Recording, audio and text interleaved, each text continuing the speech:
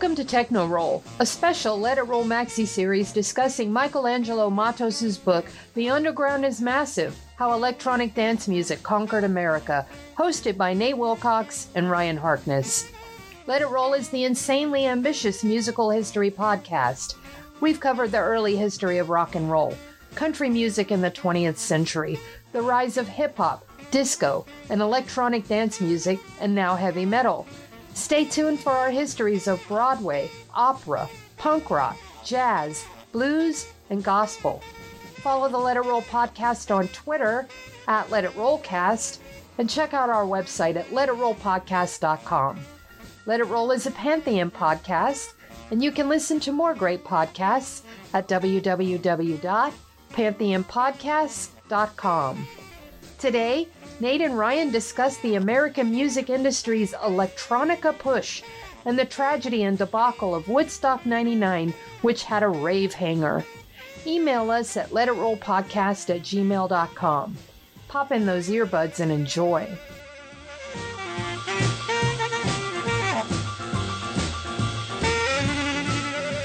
It's time to let it roll. Or should I say TechnoRoll? And that means I'm your host, Nate Wilcox, joined once again by Ryan Harkness to continue our discussion of Michelangelo Matos' The Underground is Massive, How Electronic Dance Music Conquered America. And this week we are covering Woodstock 99 from Rome, New York, July 22nd to 25th, 1999. Ryan, this is an infamous moment in music history. Yeah, I'm super excited because we're finally at a point in the story where my own rave journey begins and I can start to provide some primary source information rather than just like relying on books and articles and interviews. Because I remember what I was doing at this time, how I was seeing things and my reactions to all this stuff. Like I remember Woodstock burning. I remember owning the Prodigy's Breathe CD single and waiting outside HMV the day Fat of the Land came out. So like all of a sudden, like this is all stuff that's like going on that I have actual memory of. Wow. And so how vile were the sewage pits at Woodstock 99? Yeah, it was pretty bad. I mean, it didn't seem obvious at the time that it was toilets. So it just seemed like everybody was rolling around in the mud and they thought it was mud, but it was, yeah, we only found out later that it was not mud. I see. So were you there? No, God, no. I mean, okay. When we're saying primary source information, I guess it's just because I was alive and watching this stuff happening on TV. I see. Okay. Good to know. Good to know. And the chapter doesn't just cover Woodstock. It builds up to Woodstock and essentially covers, say, the efforts of the American corporate music industry to promote what they now are calling electronica from about the fall of 96 through late summer of 99, which is Woodstock. Yeah, and this is definitely the failed attempt of the music industry to make electronica happen. Well, I mean, it did happen. It was inescapable at the time, and there was a lot of breakout artists and albums and stuff like that. And this is where, again, I fell in love with the music and could actually hear some of it on the radio or on television. So it was great like that, but it definitely did not catch on with the mainstream in general. Yeah, it didn't become the dominant genre, I think is the best way to put it. Although, the Prodigy sells millions, Chemical Brothers sell millions. Moby they introduced the album that's going to go on and sell tens of millions for Moby, or 10 million for Moby. So there's definitely some success stories in here, but the industry put a lot of money into it. And there's an interesting quote. I've been kind of ignoring or not bringing up the quotes he uses to open these chapters. And I realized that was probably a mistake because he's probably trying to tell us something with these things. But there's a quote at the opening of this chapter. And he says, he's quoting somebody saying, and this is from one of the mailing lists. I should have this thing pulled up better. And the guy says, I'm completely prepared to allow corporate America to drop their money into our scene. I think it's a big waste on their part that will net zero results other than to exhaust their advertising and PR budgets.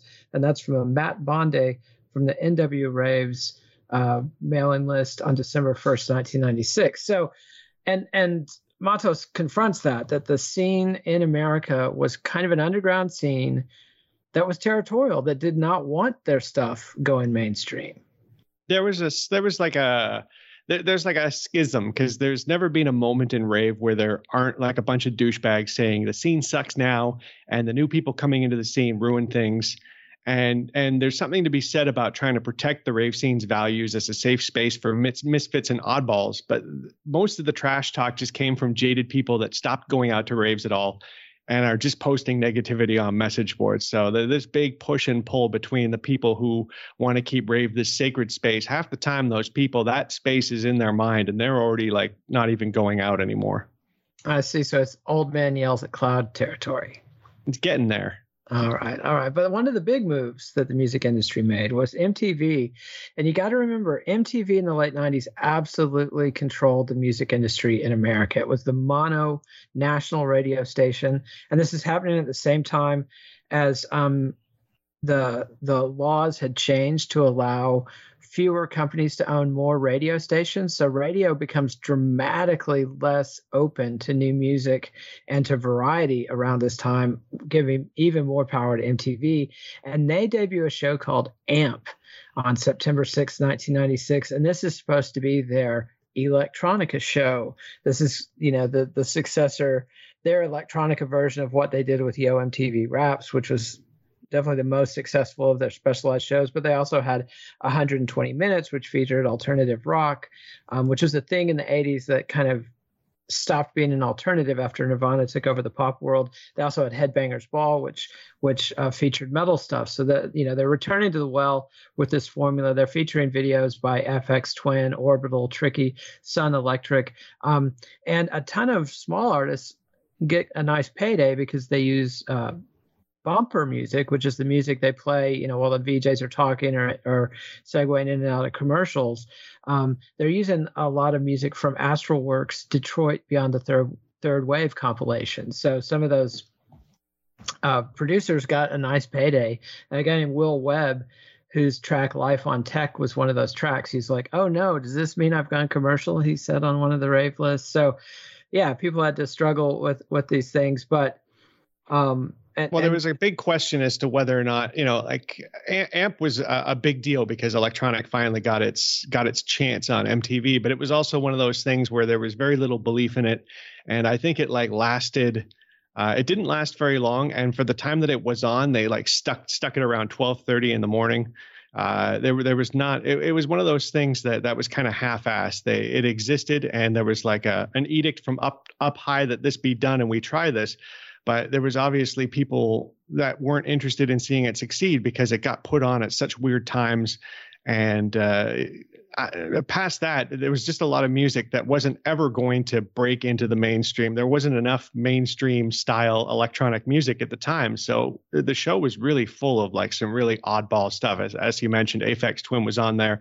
Not gonna compute with a lot of people. Same with Tricky, same with Cold Cut. A lot of these videos. I mean, I love that show, and you can go on YouTube and watch full episodes of it, complete with the commercial from 1997. It's kind of a cool trip doing that, but you can see why it never really picked up because this is challenging stuff, and America just, it's not that they weren't ready for it. It's just that in the numbers that you would need to make a blip on MTV's radar, it's just not accessible enough. Yeah, and the mailing lists that Matos has been following, they were, quote, getting itchy that their grassroots scene could turn upside down. And there was a lot of back and forth, a lot of complaining. But as one guy on those lists, Chris Sadinger, posted on Midwest Raves, was that all these artists on AMP are Europeans. They've been in the mainstream for years. He's like this, he's pointing out that this is global music and that in Europe, this stuff is mainstream, that in the UK and Europe, where these people are operating most of the time, they're mainstream artists. And so it's not by definition, if they have a music video, they're already big. Yeah. At the time, it wasn't like now where you can make them with your iPhone. But even Sadinger said, but still, bleeping noise and repetitive beats aren't going to play in Peoria. He's ultimately wrong about that, but in 1996, he was right about that. Although, the thing is, one of the things that's happening right now in the majors is that hip-hop is in the Jiggy era, the shiny suit era, but also people like Timbaland are coming along. And we've already talked about Timbaland's impact on the dance scene in England during the Simon Reynolds series. And hip hop's just kind of going to steal EDM's lunch for the next decade, and large part because of people like Timbaland, who are, I wouldn't even say Timbaland swiping techniques from EDM. He's definitely aware of what's gone on in EDM, but he's bringing a whole new technology thing to the table. Yeah, he's got the tech, and he's bringing a whole new thing to the table that's extremely danceable and takes over R&B and hip hop, and frankly, hip hop pushes EDM off the dance floors in a lot of places, or will in the next decade, but that's kind of getting ahead of our story. And then he gets into the internet aspect. He's once again an artful segue where he's quoting the people on the email lists responding to MTV's show. Then he gives us an update on the state of these lists. And it was interesting. These lists are smaller than I had imagined. Like Midwestern Raves had 500 subscribers.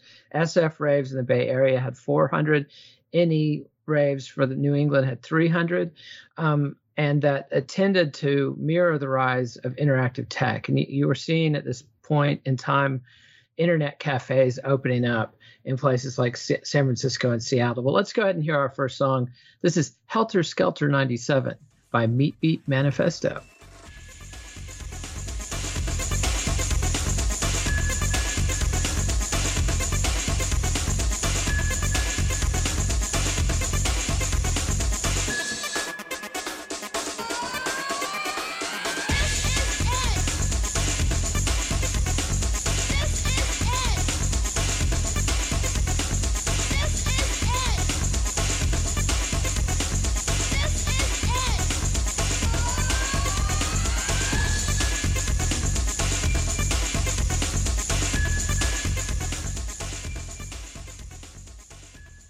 And that was Meat Beat Manifesto's Helter Skelter 97.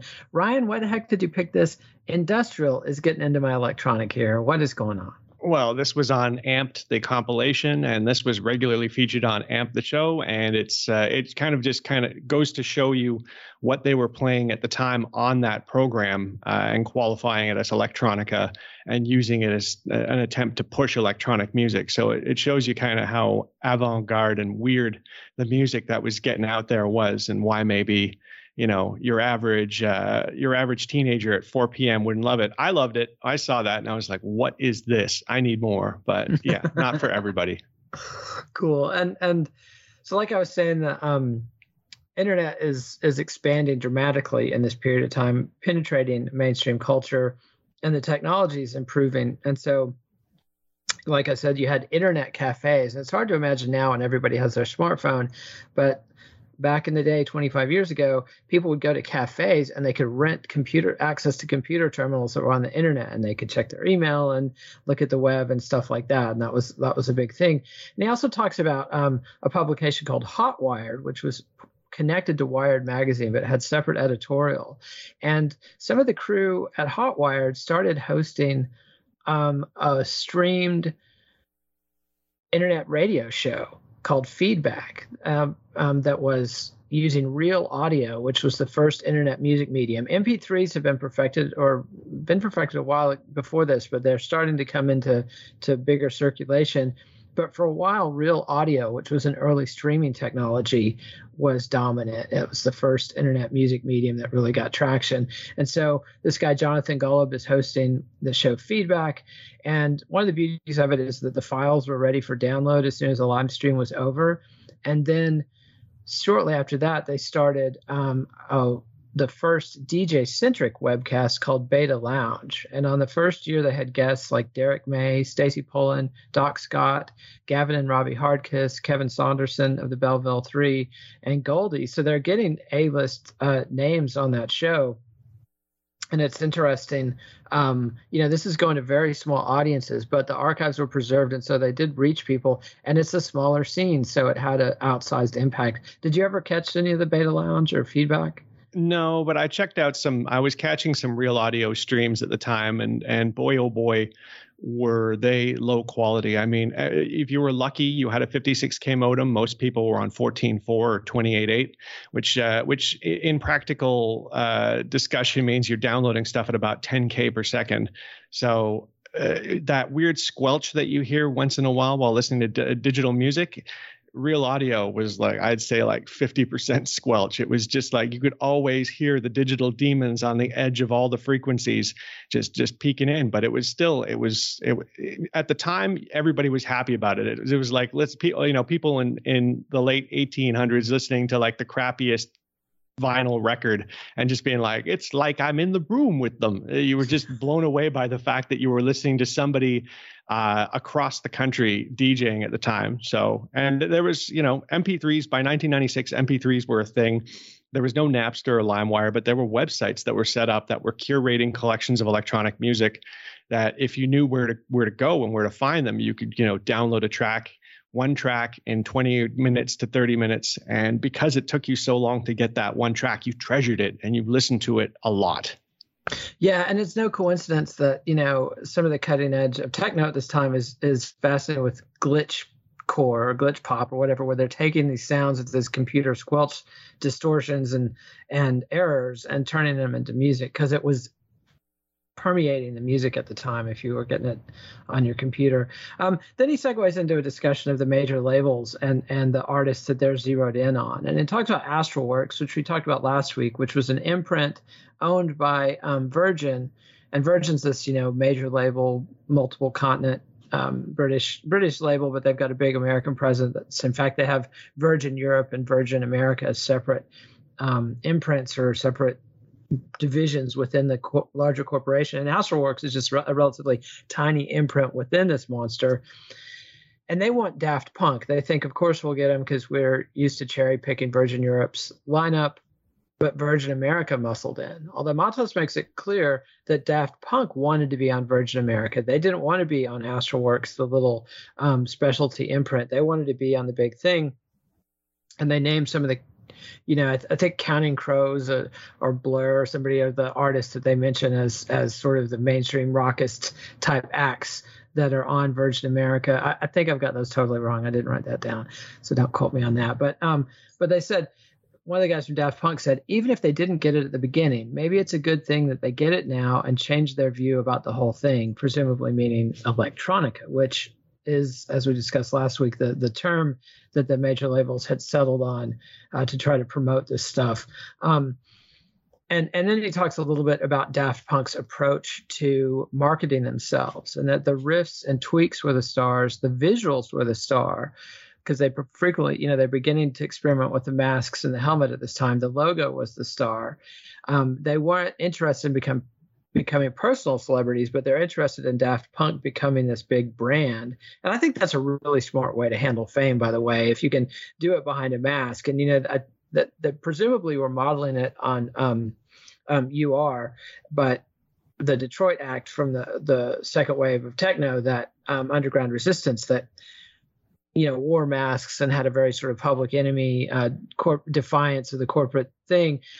But UR was anti-stardom. And Daft Punk kind of swipes their model in pursuit of stardom and uses the masks to make these personas and these characters that are larger than life, and keeps themselves as individuals out of the spotlight. So pretty brilliant. Yeah, if you're going to wear a mask, though, make sure it's a comfortable one. You don't want to end up having to wear a dead mouse mask everywhere or wear a marshmallow on your head or something. The Daft Punk masks were classy and sexy and good. So, it was a very smart choice on their part to look at it and be like, what kind of helmet would I like to wear for the next 15 years and make a choice like that. Yeah, it was wisely done, although I'm sure it gets a little hot and stuffy in there. Then he talks about Spin magazine. And again, magazines were a big deal back then. Magazines still have another half decade of big money making before they collapse in the 2000s. And so, when Spin magazine, which is kind of the alternative version of Rolling Stone, although still just as mainstream and corporate. I mean, it was in the same 7-Elevens and grocery stores as Rolling Stone was, but they do a cover story in October 96 on the electronica revolution. And they talk about how Matos talks about how the industry settled on electronica, that rave was over, acid house was too old. I mean, that goes back to 88 or 89. Techno was too severe. So electronica functioned much in the way the term new wave, which was Seymour Stein's coinage of Sire Records fame, that was his coinage back in the late 70s, when punk quickly became poison to radio programmers because of the infamy of the Sex Pistols and the bad conduct of the Sex Pistols, they rebranded as New Wave, and acts like Blondie and the Cars, etc., rose to immense popularity while seeming slightly less threatening than punk acts like the Sex Pistols and the Ramones that were seen as too threatening for radio in the mainstream. But still, a lot of people were baffled by this term electronica. Like Norman Cook said, Fatboy Slim said, "We disowned that silly tag." Actually, Norman Cook was baffled. It was Liam Howlett of The Prodigy that said, "We disowned that silly tag." So yeah, electronica for me as a label was just like a catch-all for all the electronic music that wasn't particularly dance or DJ oriented, but still obviously came with a ton of influence from dance music. And I still use it to classify a lot of current electronic music that refuses to fit into any other box nicely. But that's like me being a product of my times, because nowadays, if you say electronica to anybody, they figure that you're probably talking about that whole 94 to 99 era where the big labels were trying to make electronic music happen with these crossover acts. Yeah, ironically, The Prodigy is the act I associate with that label the most. Kind of unfair, and they didn't like it. But let's hear our next track. This is Antisocial, Get Into Love from 1997.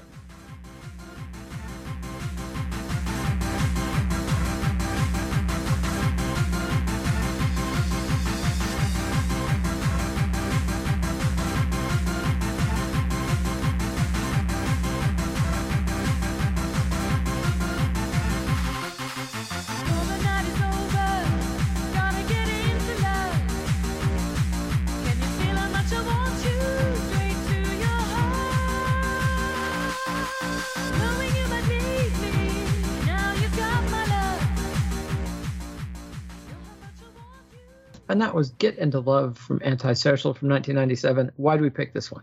We're going to be talking about happy hardcore in about 5 to 10 minutes. And this is a track from 1997 that kind of captures the state of happy hardcore as it was at the time. Very donkey and bouncy and stompy and stupid in the best possible way. I don't want to make it sound like I love this stuff.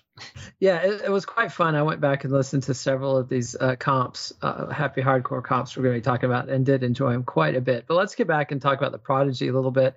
Last time we talked about them, they couldn't make it to Organic 96 because they were working on their next album.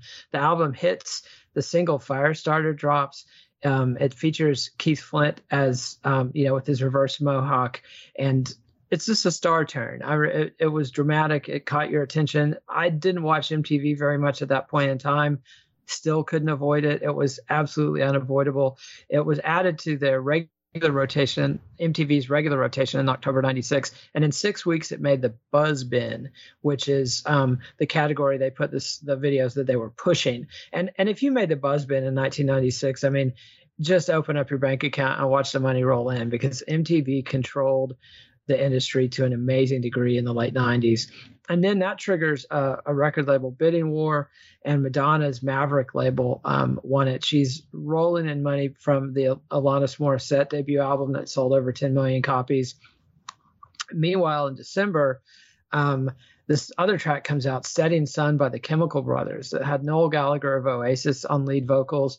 The track sounded almost like a cover of the Beatles' Tomorrow Never Knows, but updated and dramatically louder and more exciting, with a totally different vocal track and melody and lyrics.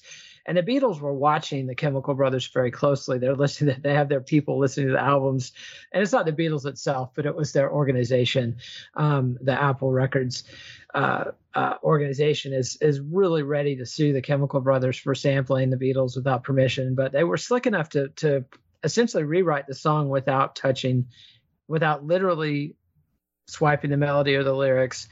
It's a one chord song, so that's not a problem. You can't copyright beats. That's the thing they got the closest. So, the Chemical Brothers are definitely down to do this. And I remember, as a rockist kid, like, it made a big impact, and it made me kind of proud. Like, wow, the Beatles sure were hip, that they were 30 years ahead of their time, that their most out there track gets basically covered as a hit single 30 years later. And Matos talks about the marketing strategy, and they were aiming at the Anglophile rock kid, the kind of kid like I had been in the 80s, that, would subscribe to the New Musical Express or Melody Maker and follow these artists like Oasis, who are huge at the time. And, these guys are talking about Chemical Brothers, and now one of them is a guest on the record. So, it was an easy sell to radio, although Matos quotes an Astralworks executive who was baffled by the fact that this thing was a hit single. He was like, it's an air horn strung together with these pummeling beats. He's like, this could only have been a hit in 1996. I don't know. Do you agree with that? Yeah. I mean, the Chemical Brothers, I feel like the Prodigy, for all their electronica success, immediately just kind of picked up and got dropped into the alternative bin, and electronic music doesn't even really get like a lot of cues or anything for their success. Well, the Chemical Brothers, this is obviously like an electronic music group. Their sounds are very electronic, and it's closer to the source, and it's harder to ignore the electronic influence that's on it. While Fat of the Land by Prodigy was so slick that it basically just kind of stepped right outside of anything that rave or electronic music was doing before, and had more. It was just like a mainstream alternative album. Yeah, and because Keith Flint becomes such an icon, they really read more like an industrial act to me. This is at the very peak of Nine Inch Nails commercial success, and the Prodigy did not seem radically different from other acts in that vein. And industrial acts had been crossing over into the rock world for like a decade by that point. Ministry and Skinny Puppy and KMFDM and other acts like that, MC 900 Foot Jesus, had all sort of made a splash, and rockists like me couldn't ignore it. We were aware of it and had some of those records and dug it. So yeah, I think that's a good point, that Prodigy was kind of sticking out, or kind of moving away from the mainstream of electronic music. And then they talks about a party that happened in LA. It was called Seventh Heaven. It was New Year's Eve 96, New Year's Day 97. It was promoted by Go Ventures. Wade Randolph Hampton, who's a DJ, but he was also part of the promotional team. It seems like he was one of the sources. And there's a flyer that I found on the internet that Matos talks about that, some of the people that were there say the thing was jinxed from the moment we saw the flyer. And it was essentially like a copy of a National Geographic magazine cover with a reenactment of Michelangelo's painting of God touching Adam's finger, except that Adam is a robot. So it had this sort of hand of God coming out of the cover, and people found that ominous. And then as soon as the thing starts, there's a company handing out these experimental drinks that are like what are going to become energy drinks. This is like proto Red Bull or Monster Energy drink, but they hadn't perfected the formula. So that more than 30 kids OD'd on this stuff and had to be ambulanced out of there.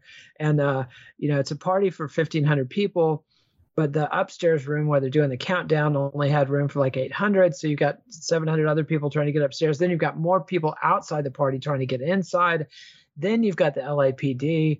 LAPD is infamously fascist throughout this whole period. Anybody who knows anything about punk rock history or the history of the history. Yeah, LA history, the history of the riots in the 60s, the history of the riots in the 90s. So the LAPD arrives on the scene, immediately starts firing rubber bullets and cracking heads. And this leads to like sort of a moral panic in the American media, with 2020, the news magazine on ABC does an expose, and they call it a rave, and it's the latest kids craze, and they party all night long into the morning hours. So, Barbara Walters and everybody are, wringing their hands and going crazy. And we'll talk in subsequent chapters what this leads to. The chapter really enforces something we've mentioned before, which is like the Murphy's Law of raving. Anything that can go wrong will. Like, imagine you're the promoter throwing this big rave, and some random people hand out energy drinks outside the party, which causes everyone to get sick, and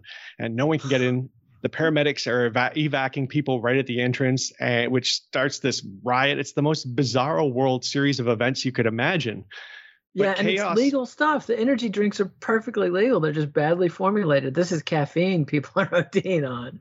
Yeah, and chaos followed these events like everywhere. Like, and giving the amount of that chaos, it's a shock that more people weren't dying. That's the only silver lining in all of this. Somehow venues weren't burning down every weekend with hundreds of kids inside, and acid heads weren't dying en masse of hypothermia in fields. But disasters like this show you just how unstable the scene was. Like you had like the last chapter where you have this corporate organic event with all these big name artists on big labels and stuff like that.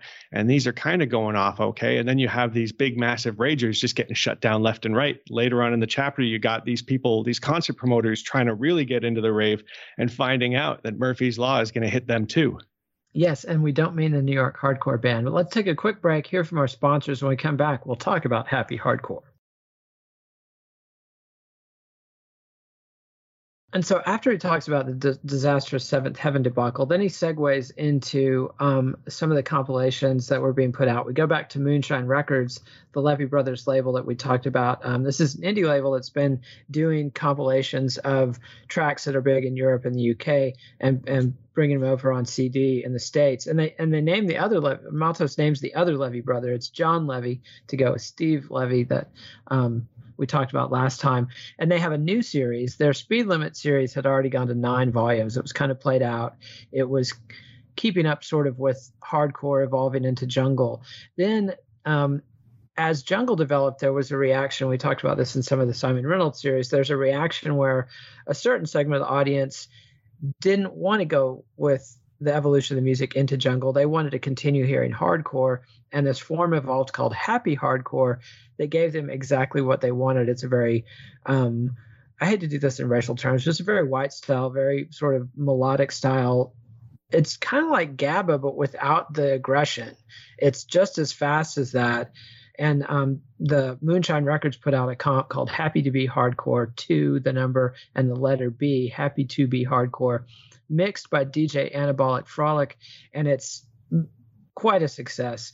Frolic was a DJ in Toronto who was throwing parties at a club called Hullabaloo, and this stuff was successful. This was the classic sort of genre that the hipsters and the cognoscenti hated, and part because of its audience. The Candy Kids, the infamous Candy Kids, were drawn to this stuff, and these are kids who are basing their look on the cheesiest stuff of the earlier generation of raves in the early 90s, the Cat in the Hat hats, the Mickey Mouse gloves, the ridiculous fat pants, rainbow colors, the necklaces of candy, the pacifiers, the whole bit. And another thing that freaked people out was the age difference. And they get a quote from a woman named Charm Statler, a.k.a. the Gabber Girl. And she said the most jarring part was the age difference. In San Francisco, it was 25 and up and professionals, and I was the youngest one there. In Minneapolis, I was old at 21. And also the Candy Kids are extremely reckless with their drug taking and their sexual indulgences. They're having big cuddle puddles when they're taking E and big hug piles. And Mato says they were also definitely the most deluded people on the scene. And then he's got an anecdote about these drug dealing sisters, where these drug dealers had hired these young twin girls or sisters to go through the party and sort of sexually tease people and sell drugs. So yeah, some ugly craziness is associated with this scene. For a chapter talking about the media hysterics of the mid-90s rave scene, this chapter certainly foists some hysterics on Candy Kids.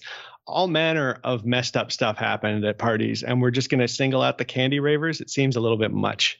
I see. So you're going to stand up for the candy kids. I think it's just more disturbing if you're 25 or 26 and you're seeing somebody who's 16, 17, maybe 14, 15 doing drugs and doing all this stuff that you are kind of more aware of the downside of, and that they are not. And so yeah, but I mean, like a lot of those people were probably doing similar things when they first got into it, because there's like a whole spectrum of what classifies as a candy kid. If a girl is wearing fat pants, a tank top, a Cookie Monster backpack, and a Soother necklace, is she just a standard raver kid, or are we putting her in the candy kid pile now? It's like, how many candy bracelets do you need to have before you're suddenly a candy kid? So it's just, a lot of my parties were trance, happy, hardcore, and gabber. So we had a lot of candy kids coming through. And my personal view on it was 2 years later, all those candy kids were now the toned down fashionable ravers complaining about the candy kids. And then 2 years later, they were gone from the scene,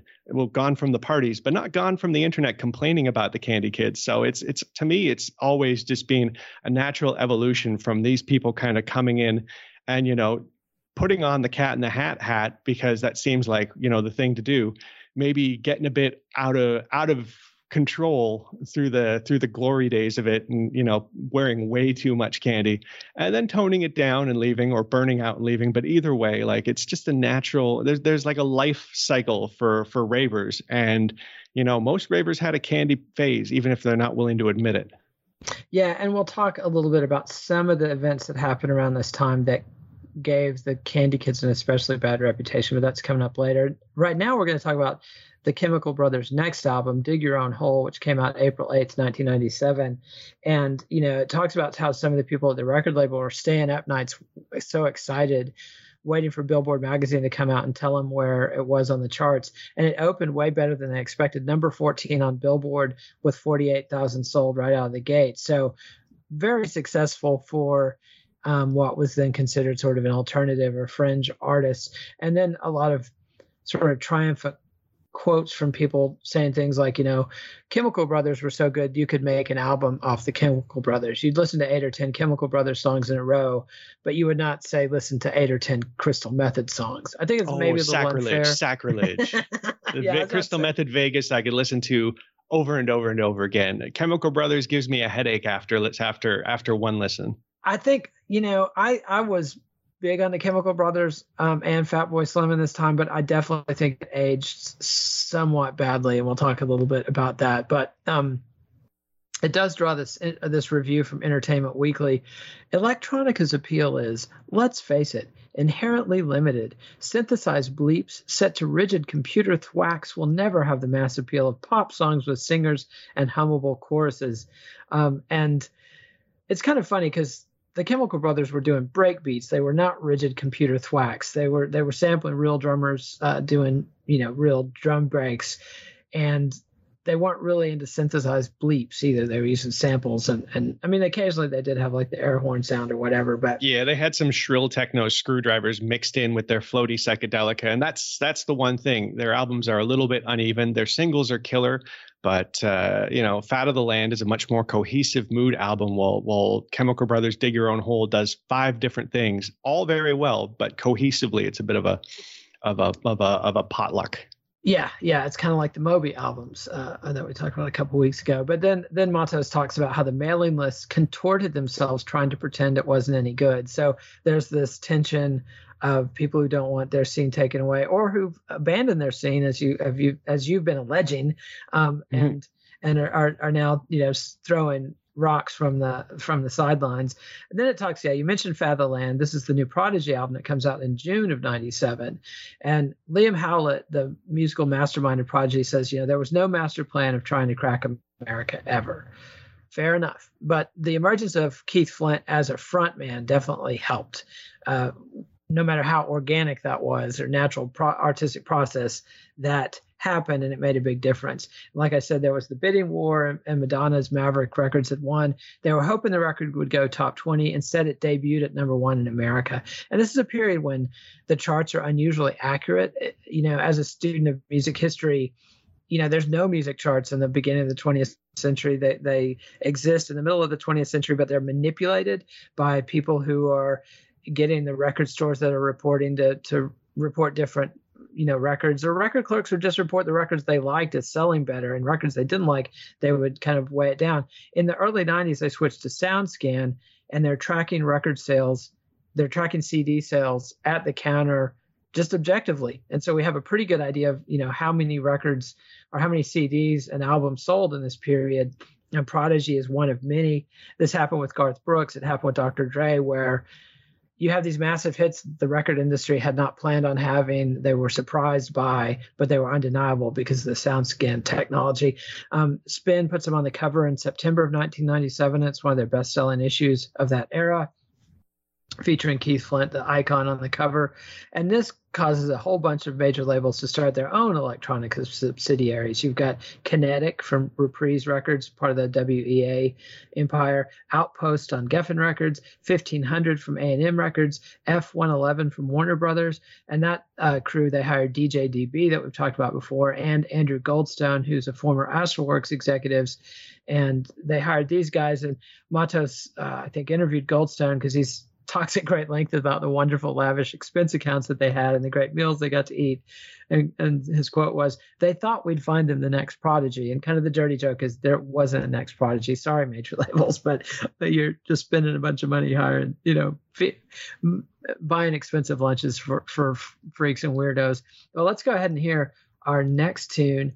And this is Filter and the Crystal Method, Trip Like I Do, from 1997.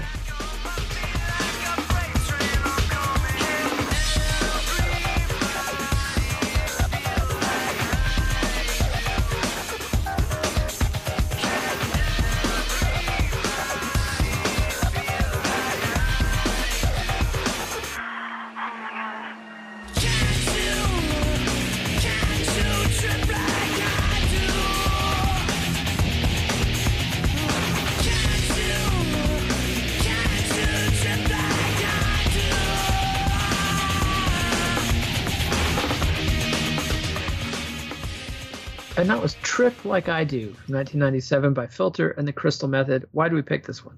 This was on the Spawn soundtrack, which was one of several soundtracks that tried to fuse, more mainstream alternative rock or nu metal with electronic music. There was another, I can't remember what movie it was, but that mixed hip hop and electronic music in a similar way. There were several albums that tried to do this, and it's just kind of this represents the American record industry really trying to make this crossover thing happen. And no matter whatever way that they can, if they got to put guitars over this rave breakbeat stuff in order to get your foot in the door, they will. So I got to hand it to them, it wasn't just like the disco thing where they made a bunch of garbage and they put out just a volume with no thought of quality. Like, these guys tried really hard and they had a lot of the best people working on it. And this Filter track is a great reimagination of the Crystal Method track. Like, they work together really well. And it's one of the few times that you have one of these kind of like rock remixes that's better than the original, arguably. Yeah. And that movie soundtrack thing was a proven way that they would occasionally get a movie that was sort of aimed at a youth audience, and they would really focus on pitching tracks to the producers and directors so that the net effect could be these sort of compilation albums that were sort of samplers and introductions to new genres. I think Less Than Zero in the 80s was kind of the first of these, or one of the first that I remember, that featured like Slayer and LL Cool J and Ice-T on soundtracks, and brought it to a mainstream audience that might not have been familiar with that kind of music. And so they're trying that same trick. And there have been a number of albums that or soundtracks that have broken hip hop artists all through this period as well. Then he talks about a bunch of live tours that happened in the summer and fall of 97 that pretty much all stiffed. Jerry Gerard, the guy who put together the Organic 96 we talked about last time, he had been hoping to put together his own sort of electronica Lollapalooza, and he was going to call it the Chaotica Tour after his own booking agency. That fell apart because Prodigy, Orbital, and the Orb were all on Lollapalooza instead. And Lollapalooza is kind of a sinking ship at this point. That was the last Lollapalooza for a long time. The Hardkiss brothers were on there too, saying we went on after Tool. And it didn't work for whatever reason. For whatever reason. Yeah, and then Organic 97 also flopped. They had to move it out of the forest down to the city. They had a weird lineup with Aphex Twin and then the big beat group Sneaker Pimps. And if you think the Chemical Brothers aged badly, like I was going back and listening to a lot of the sort of the second tier big beat stuff, and that has aged even worse, I think. I still like the Chemical Brothers, but it's got that feeling of candy or something that you eat and it leaves you with a tummy ache to me. Daft Punk was doing a string of club dates, so they stayed away from these kind of misbegotten arena tours. The Electric Highways tour was sponsored by Spin and BF Goodrich Tires, had Crystal Method headlining, and it was a misfire from the off with disappointing turnout. And the other big flop tour was Big Top USA. We've talked about Marcy Weber. She was a record executive who was early in on electronic dance music and trying to push it. She booked it. She had Moby headlining it. And she was the one that did was it the Even Further? No, not Even Further. Sorry, it's the Oh God, this is going to drive me nuts. It was co-promoted with the NASA guys, and it was the like Stars Across America or something like that. And so they did a big one like a couple years earlier when Moby was on the top, and it was a pretty good success because they were just kind of going in. Yeah, See the Light. There we go. Thank you so much. Yeah. Thank you for saving me. Yeah, you're welcome. I just had to let you flounder for a long time first. Give him enough rope, my philosophy. But yeah, so she's going back to the well and trying to go bigger. Unfortunately, Moby's most recent album at this point, Animal Rights, was a rock album that Matos said spit in the eye of the rave scene. Like, he's doing everything he can basically to alienate his fan base. It was a difficult album. He had to change the lyrics to one of the punk songs he was covering, the Mission of Burma classic. That's When I Reach for My Revolver, because of the Columbine massacre that had happened. Ends up, Elektra drops him right after. I think they put together one more compilation of his stuff and then dropped him. And Moby was visibly unhappy the whole time. They get canceled in Asbury Park. In Dallas, so few people came that Moby had to give back his guarantee so everybody else could get some money. In Oakland, originally supposed to be in San Francisco, but their Bay Area show should have been one of their sure things. And there's a BART strike, so the rapid transit subway system in the Bay Area is on strike, so nobody can get to the show. And the one show that succeeds was in L.A., where they rode under the tent of some local promoters, Pasquale Rotello that we talked about before, and Philip Blaine of Insomniac, who we also talked about before, absorbed the show into their annual blowout Nocturnal Wonderland and drew 5,500 people. But that was less than Organic 96 had drawn the year before, and that was the best showing of the tour. Moby goes out of his way to trash the tour on stage from his next gigs. And then always a class act. Yes, Moby. Moby. But the one tour that does do well is Moonshine Over America, where Moonshine, the label we've been talking about, the indie label that's been putting out these comps. They've got mainstream distribution, though, so they're in all the record stores. They do a smaller tour with acts that are featured on their comps, like AK 1200 and Superstar DJ Kyoki, and they plan it very well. They've got low budgets, least amount of press, least amount of advertising, but the most successful because they based their itinerary on SoundScan sales data. They knew which markets were the best for their artists. Like AK 1200 sold the most stuff, CDs in LA, New York, DC, Miami, and Denver. That's where they booked him. And if an artist had already played someplace in the last 6 months, they didn't book him there. So just good business. Yeah, and that one size fits all idea is really what sunk a lot of the other guys. Like Big Top was an odd one because it had acts like Banco de Gaia, 808 State, and Empyrean, who had no real on the ground following in the US. Like you can't just show up in America without extensive exposure at raves beforehand and expect people to want to like go to this rave to see your act. Moby was now more of a negative because he was just seen as passe at best and practically like, both feet out the door or rave at worst. So I could see how that wouldn't have done well. Electric Highway looked pretty solid though, like Crystal Method, Fluke, Green Velvet, Doc Martin, DJ Sneak, Terry Mullen. It was a solid lineup, but it's just one of those things about raves is that it's not just about the big acts. You can't bring major label artists in and think you're going to beat all the $10 warehouse parties going on the same night with all local DJs, because if the influencers and connectors are going to the warehouse party, once it looks like the crowd is going to one and not the other, that's the way everyone goes. It's extremely difficult to be an outsider and try to throw a rave in a city where you're not from that scene, you're not integrated into it, and you don't know that there's another story on that's going to eat your lunch. So things are not even promoting a rave, you're promoting a concert, so it's a totally different approach. Even though you have electronica artists, it's not a rave. Yeah, and they're holding their nose a little bit, and things like that are still too word of mouth, and there's legitimate distrust and unease from ravers around legal venues with proper security and all that. It just seems like it could be a bad time, Yeah, and let's hear our final track. This is Fatboy Slim's Build It Up, Tear It Down from 1998.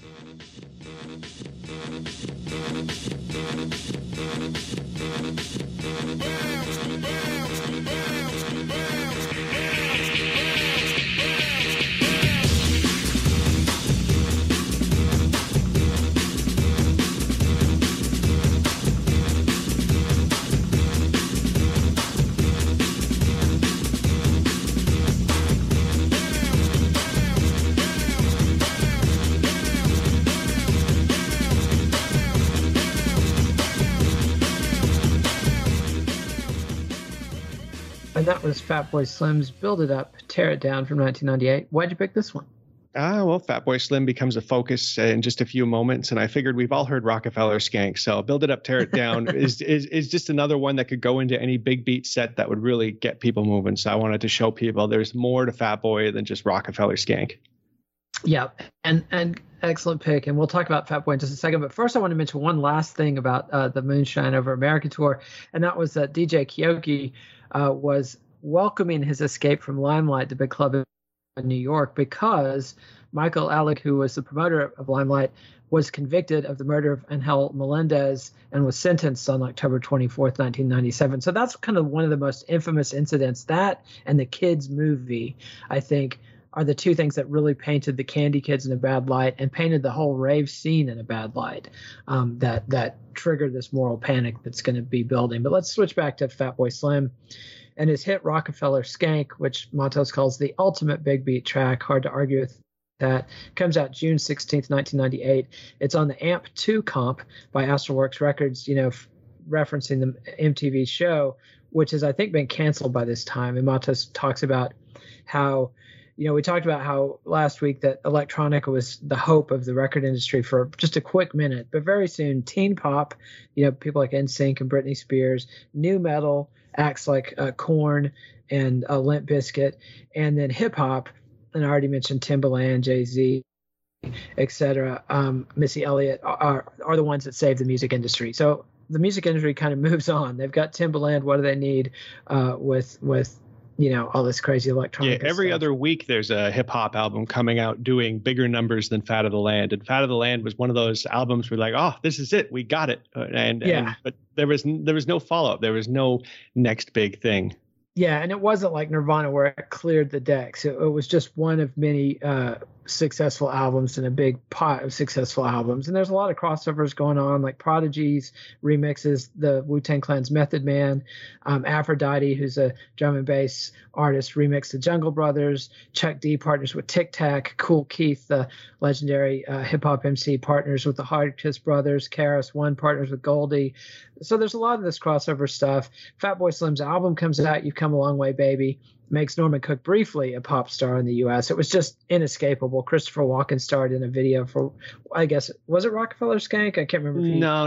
It was. I think it was the album after that. Yeah. The cool thing about Fatboy Slim is that he went up and he became really a big mainstream success, and then he got oversaturated, and then he disappeared for a minute, and then he came back. And he went back underground, and he had a bunch of success making more conventional house tracks that were just massive anthems.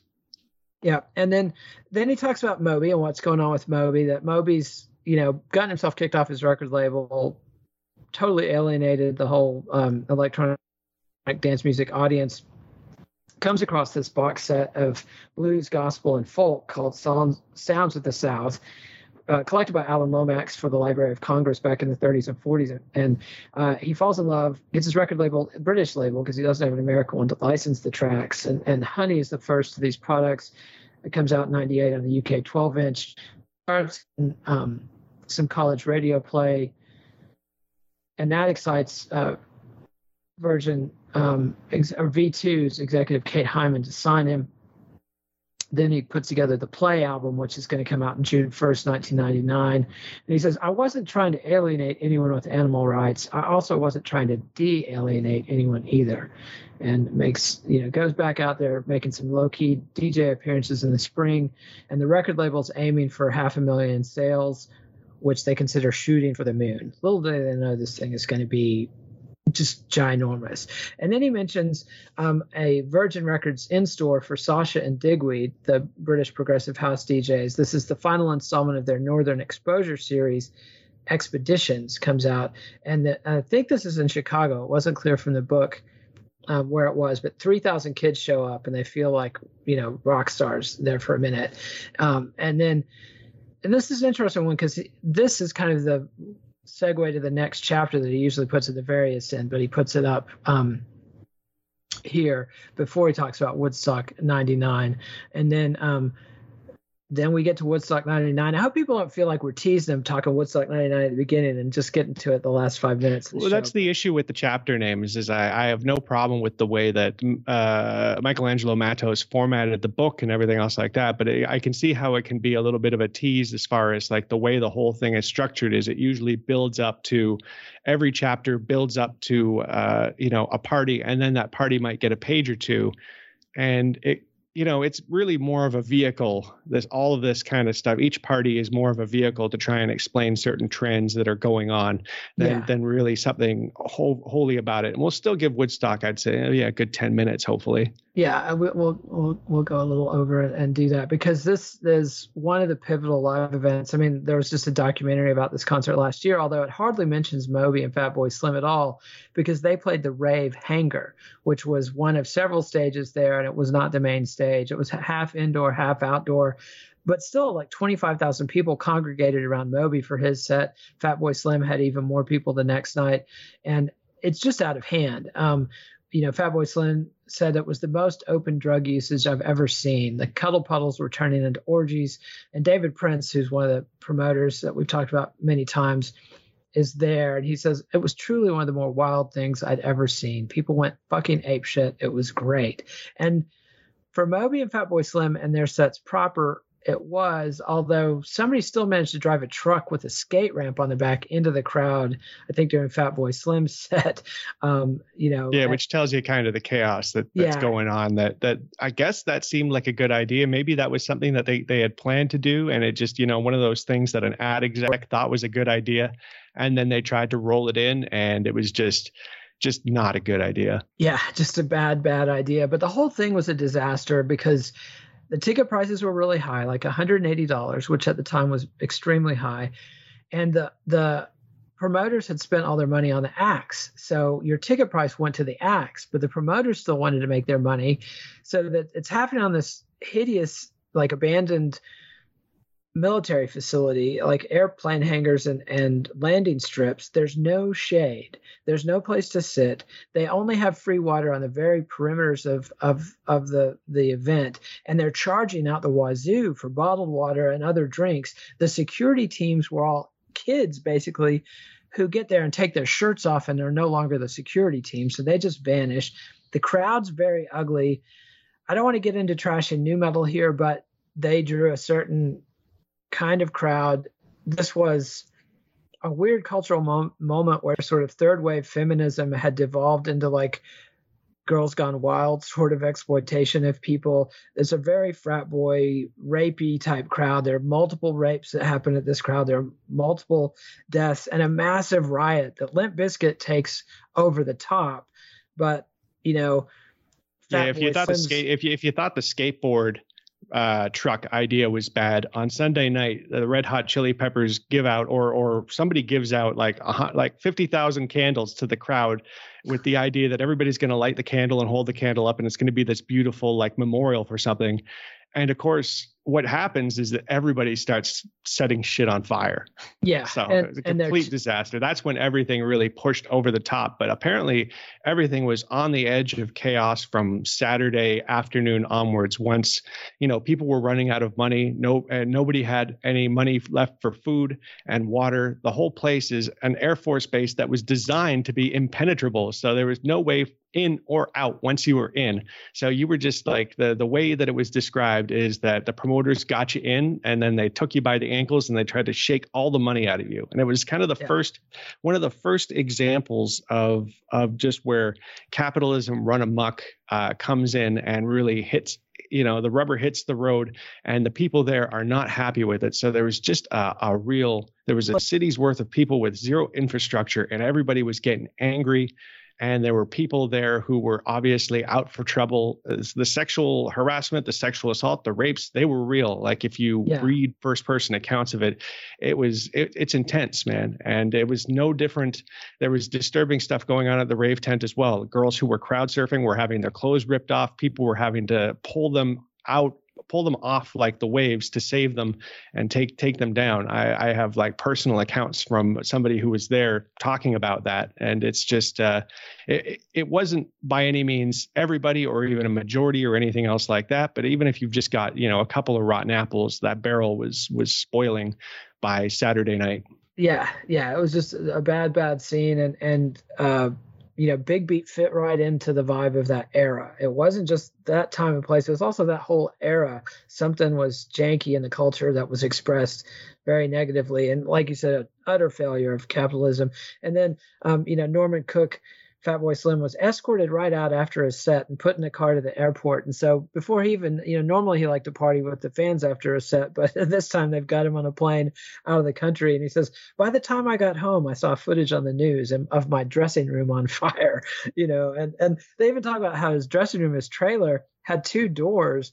And one of the doors, I guess you could access with a stairwell. The other door just opened out into empty space, 10, 20 feet above the ground.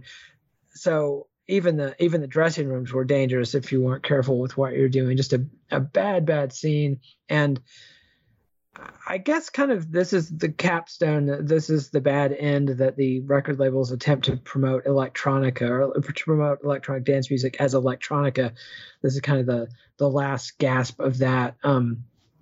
Yeah, it's interesting because I at the time I didn't really even know that there was a rave hangar, and it wasn't super well advertised. Even now, trying to find out who played the rave hangar for sure, there's like a press release talking about a couple of people. They said that Perry Farrell was going to DJ there, and they say Lenny D is going to be there, but they spelled Lenny D's name wrong, so I don't know if it's Lenny D. I wanted to email Lenny D and be like, did you play Woodstock 99? What is the deal with this? Dave Ralph is this big progressive trance DJ, and he played after Fatboy Slim for 5 hours, and he's not mentioned anywhere on the internet except in interviews by himself and on that YouTube video that I sent you to show you that the vibe in the rave tent was still very much a Woodstock 99. Half the women are naked, everybody's pulling off their clothes, and there's writhing puddles of people doing God knows what, documented and real.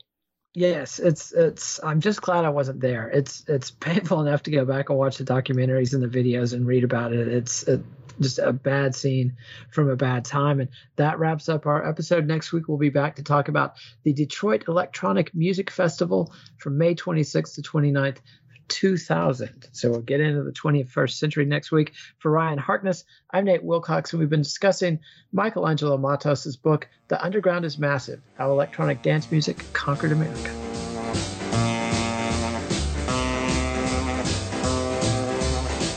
Follow the Let It Roll podcast on Twitter at Let It Rollcast, and check out our website at letitrollpodcast.com.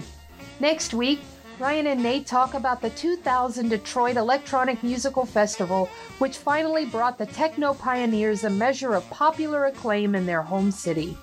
Let It Roll is a Pantheon podcast, and you can listen to more great podcasts at www.pantheonpodcasts.com.